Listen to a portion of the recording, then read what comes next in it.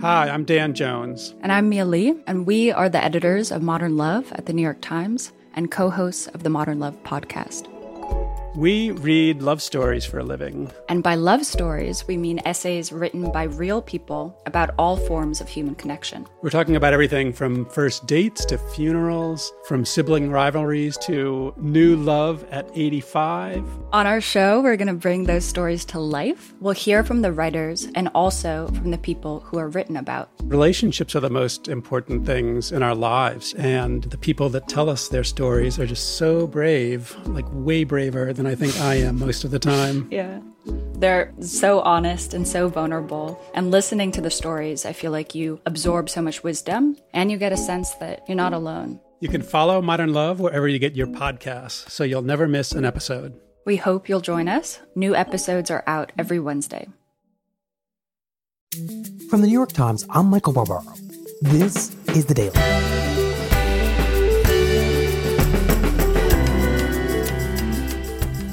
Today, the United States believes that whoever controls 5G, the fifth generation of wireless communication, will have a global advantage for decades to come. The fear is that China is almost there. It's Monday, February 25th.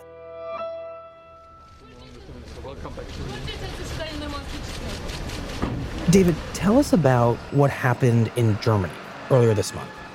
Michael, it was a really remarkable scene at the Munich Security Conference, which is an annual meeting of the major allies.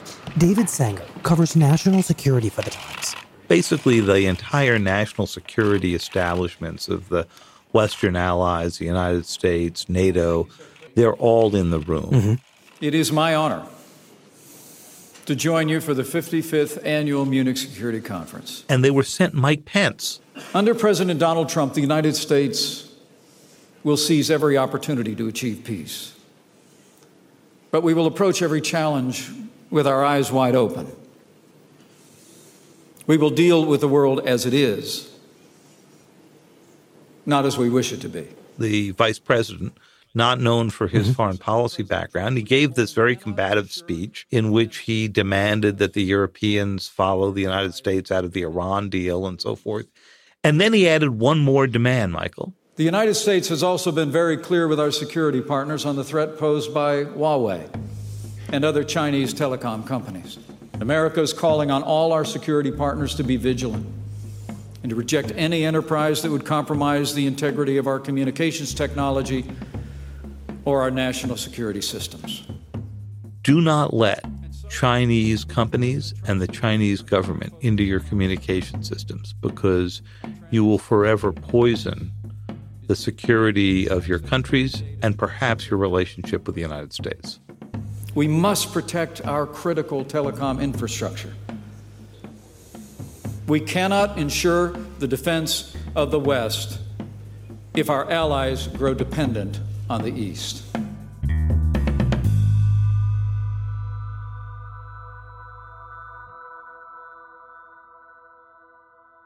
So, what is the danger that the vice president thinks China is posing? Michael, the vice president was talking about the emergence of 5G or fifth generation networks. Self-driving cars, smart cities, fully connected homes, robots. This is the future, and it will be powered by 5G. These are the networks that will connect the Internet of Things, the billions of different devices we're now attaching to the Internet, to the central networks and to the cloud. 5G is the next generation of wireless service, and it may be closer than many people think. It'll be the way that our autonomous vehicles run. It'll be the way our machinery runs. It'll be the way our gas pipelines, our water systems run, all of them connected into these networks.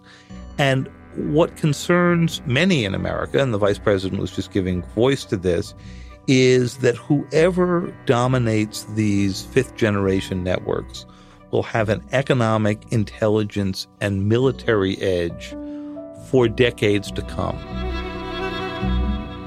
We cannot ensure the defense of the West if our allies grow dependent on the East.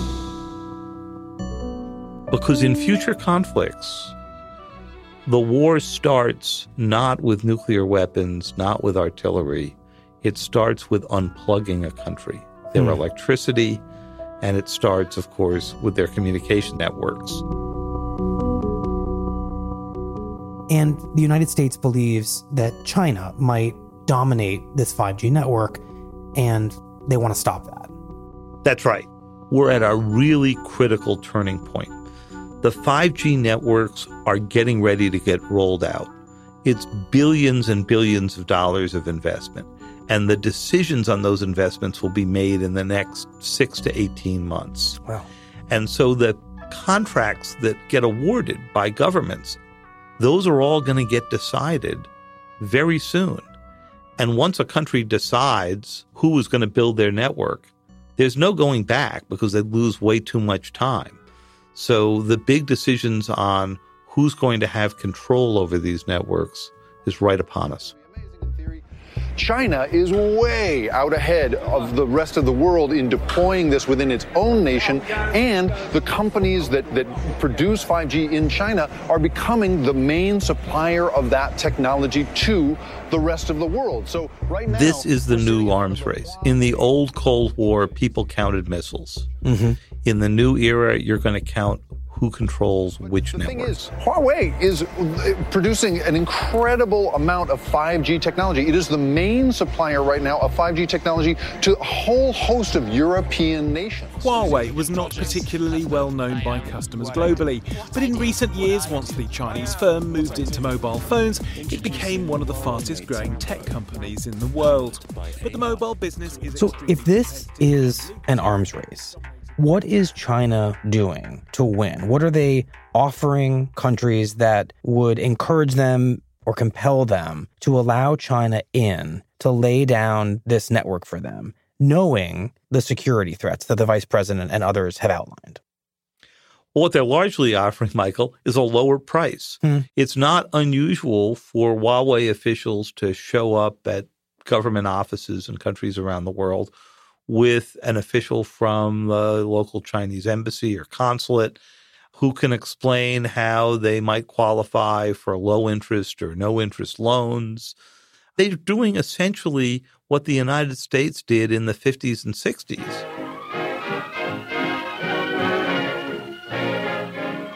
When our big industrialists, dam builders, road builders, military equipment providers would show up to allies and potential partners and say, boy, do we have a deal for you.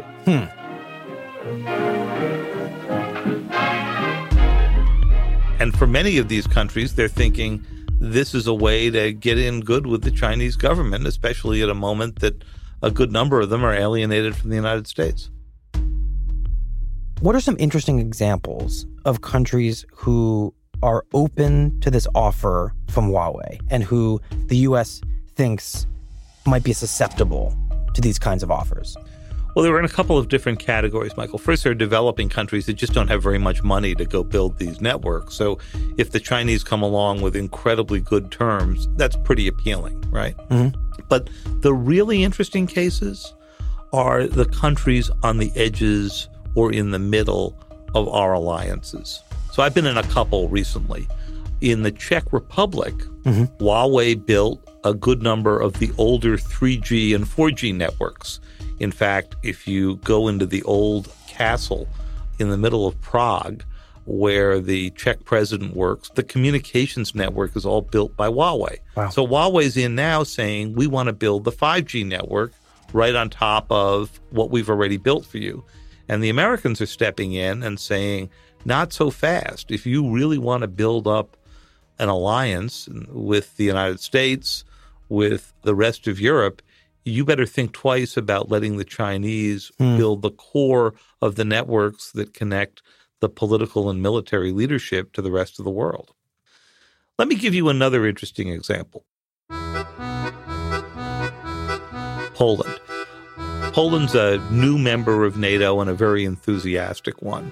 And there were these discussions underway about whether Poland would use the Huawei networks. The The Poles want to build what the Polish president calls Fort Trump. In other words, a permanent American base in Poland. And the U.S. has been very clear to them. They said, we haven't made a decision on building a permanent base in Poland, but we can tell you this, there'll be no permanent base in Poland if that base has to communicate over a Chinese network. We don't really want all of our messages going directly to Beijing. David, are they literally going to call it Fort Trump? The Polish president was in the United States a number of months ago, and he's the one who first used the term. I think somebody told him that the president likes to have buildings named after him. A lot of noise in the markets right now with regard to weakness due to a major developing story in the corporate world. So this was all happening in quiet diplomatic conversations until the chief financial officer of Huawei landed in Vancouver one day and gets detained at the airport. One of China's biggest tech execs has been taken into police custody in Canada and could be extradited to the United States. Canadian authorities in Vancouver have arrested Huawei's CFO. Her name is Meng Wanzhou. She has been the public face of Huawei. But more importantly, the news has sent shockwaves through the business community here because Meng is not just any old senior executive. She is the daughter of Huawei's founder, Ren Zhengfei. So that has raised a lot of eyebrows as to exactly what it all means. She was arrested on the basis of a complaint by the United States. Not that Huawei had diverted data, not that Huawei had backdoors, but that Huawei had violated the American sanctions on Iran. We've known for some time that the U.S. Department of Justice has been looking into Huawei and its activities in relation to Iran. And that they had done this because Huawei had set up basically a shell company, denied it was connected to it, and used it to sell their equipment to the Iranian government. David, does your reporting suggest that that is really why the U.S. asked Canada to arrest the CFO of Huawei? Or was this ultimately about the larger set of fears around the 5G network? Well, I think there's no question that it was part of the larger set of fears around Huawei generally. But it was a really fascinating moment because the charge was an unusual one, because while the United States has gone after companies around the world for breaking sanctions against Iran, including big financial firms like Deutsche Bank, they've always just fined them. So the speculation here has been that this is a message from the United States, a warning shot, if you will. They've never actually arrested their executives. But here, the United States was asking a Canadian court to extradite Ms. Meng to the United States so that she could stand trial. And what has China done in response to the arrest of this very high-profile figure from Huawei? It has leaned on the Canadians. Suddenly, Canadian executives and Canadian workers who are in China have found that they too are under arrest. So they are taking hostages in a way to pressure Canada into not extraditing Ms. Meng to the United States. So if the U.S. asked Canada to detain this Huawei executive, why is China punishing Canada rather than the U.S. so far? Why aren't the U.S. and China fighting this arms race more directly? Well, it's a great question. It's not entirely clear, but President Trump said something quite strange at one point shortly after Meng was arrested. Here's what the president said in an interview late yesterday with Reuters about the Huawei CFO Meng Wanzhou. He said, well, you know, if I strike a really good trade deal with Xi Jinping, the Chinese president, maybe we'll just release Ms. Meng. China and the United States are engaged in the last stages of this enormously complex set of trade talks that President Trump has escalated. If I think it's good for the country, if I think it's good for what will be certainly the largest trade deal ever made, which is a very important thing, what's good for national security, I would certainly intervene if I thought it was necessary. So the president there... So suddenly he was sort of corrupting what the Justice Department was describing as a legal process with the possibility that she was going to be a pawn in these trade talks. So there are many in the administration who are not happy to hear the president say that. And you have to imagine that the Chinese side will see that as another poker chip on the bargaining table here as they sort of hash out what kind of a deal they can come to by March 1st. Their concern is that President Trump will take the easy political out of getting an agreement from the Chinese to buy hundreds of billions of dollars in American goods, and that as the price for that, he'll ignore these longer-term issues surrounding Huawei. Now, this hasn't happened yet, and maybe it won't happen. Mm-hmm. We don't know because it's all in the black box of the China negotiations right now. Right. But I have to imagine that national security officials, if the president were to pursue this kind of deal, would tell him that what he would be giving up is far greater than what he would be getting in return. That's exactly right. Well, David, you have been covering cybersecurity for a really long time. Do you believe that the level of threat here that national security officials believe exists with Huawei is as significant as they believe it is? You know, Michael, I believe there is a potential threat for the diversion of data because all countries do this, and countries want to go dominate the telecommunications lanes for the same reason that in a previous era, the British wanted to dominate sea lanes, and then we wanted to dominate sea lanes. And then we came to dominate air power, and then the competition over who would dominate space. So you have to think of the internet as just another domain in which this battle is being fought out. But, you know, it's got the hints of a larger problem that I don't think we've been debating in the course of this. Over the past few years, we've actually seen the internet begin to get balkanized. It's getting divided between East and West. We're seeing the Chinese throw out gradually or make life hard for Google, Facebook, other American companies, recently Microsoft, and replace those firms with their Chinese equivalents. Then we saw them begin to spread out with equipment that would not only tie together like-minded countries, but that would lend themselves to the kind of social control that the Chinese have been exercising. In Chinese networks, of course, they're now using artificial intelligence and facial recognition to keep track of dissidents, to make sure that there are social credit scores that can get transmitted around easily to figure out who's a most loyal citizen. So the Chinese networks may become the favorite of authoritarians around the world. And if that happens, we could end up with a sort of new Berlin Wall, but one that is built around these networks, a highly controlled part of the internet that's run by the Chinese, and then a Western internet that's more like what we're all accustomed to. When you type into the search engine, tell me about Tiananmen Square, you get a real Wikipedia entry that answers it, that you wouldn't get if you type those same questions in over a Chinese network. So the fight over Huawei, you're saying, fits into that. The U.S. is discouraging kind of our half of the world from letting Huawei in, which may further this division of these two internets, the East and the West. Absolutely. The Chinese have been trying to do this for a long time, but we may actually be feeding that process by barring Huawei and other Chinese companies from building key parts of the Western internet. And, you know, the oddity about this is if you're going to have a global telecommunications network, sooner or later, the United States is going to have to plug in to the Huawei-built 5G networks as well. Now, that's not the same as having them build the core of your own network, but it's not as if you're going to be able to say, we're never going to talk to a 5G network built by the Chinese. I wonder, is there an argument for letting Huawei, in a controlled way, help develop networks around the world, including in the United States, so that there is a truly integrated internet? I understand the risks you're outlining, and they seem very real, but if everybody goes off into their corner and builds their own internet, that would seem like its own giant set of national security risks.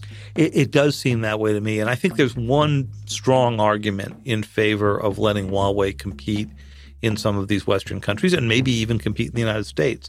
Is that if they want to have their equipment and their software inside the United States, they have to show it to American authorities, right?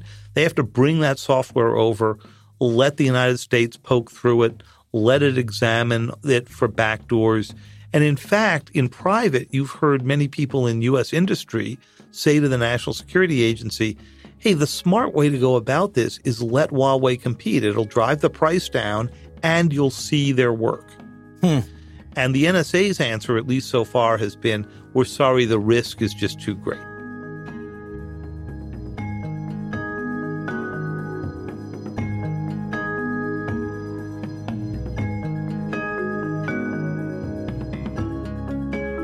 David, thank you very much. We appreciate this.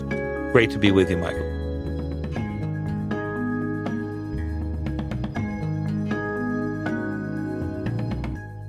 In an interview with CBS This Morning, late last week, the founder and CEO of Huawei, Ren Zhengfei, said that opposition to his company from Trump administration officials like Vice President Mike Pence had actually helped his company by raising awareness of the 5G network and of Huawei's technology. First of all, I would like to thank them because they are great figures. 5G was not known by common people, but now these great figures are all talking about 5G, and we're becoming more influential and getting more contracts. I sense a little bit of sarcasm there. Oh, please tell them. I'm actually thanking them for promoting us.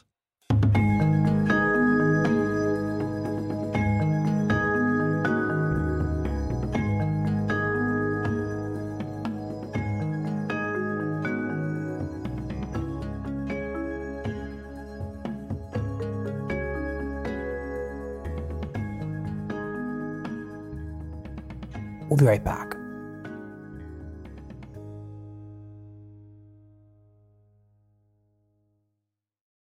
This fall, history is happening. September 14th, 2021. Hamilton, the Tony, Grammy, Olivier, and Pulitzer Prize-winning musical, returns to Broadway. Tickets are on sale now. Performances begin September 14th. Hamilton, back on Broadway at the Richard Rodgers Theater. Learn more at hamiltonmusical.com.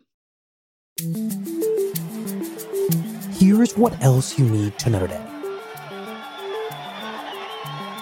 A major standoff over humanitarian aid and political power between Venezuelan President Nicolas Maduro and opposition leader Juan Guaido ended in a smattering of military defections, gunfire, and 2 deaths over the weekend.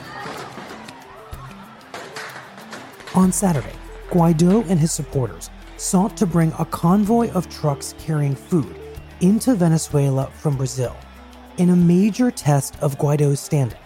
But the trucks were largely blocked by troops loyal to Maduro, who opened fire on protesters. Guaido has been recognized as Venezuela's rightful president by more than 50 countries, but has so far failed to remove Maduro from power. At one point over the weekend, Maduro defiantly danced with his wife on live television to remind supporters of Guaido that he remains in charge. Levanta tu bandera, Venezuela! And well, we will obviously subpoena the report. We will bring Bob Mueller in to testify before Congress. We will take it to court if necessary. And in the end, I think the department understands they're going to have to make this public. In an interview on ABC's This Week on Sunday, the chairman of the House Intelligence Committee, Adam Schiff, said he would take whatever steps necessary to ensure that the final report from the special counsel's Russia investigation and the evidence underlying it becomes public. If he were to try to withhold, to try to bury any part of this report, that will be his legacy, and it will be a tarnished legacy. So I think there'll be immense pressure not only on the department, but on the Attorney General to be forthcoming. Schiff said he would begin with public pressure on the new Attorney General, William Barr, but that he would quickly escalate, if need be, to legal action against the White House. You're talking about public pressure. You prepared to take the administration to court? Absolutely. We are going to get to the bottom of this. We are going to share this information with the public, and if the president is serious about all of his claims of exoneration, then he should welcome the publication of this report.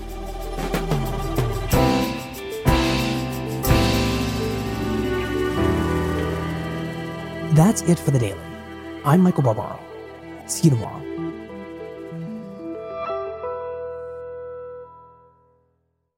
When times became uncertain, Womply pivoted their technology platform and committed to help small businesses and self-employed workers get approved for their PPP loan.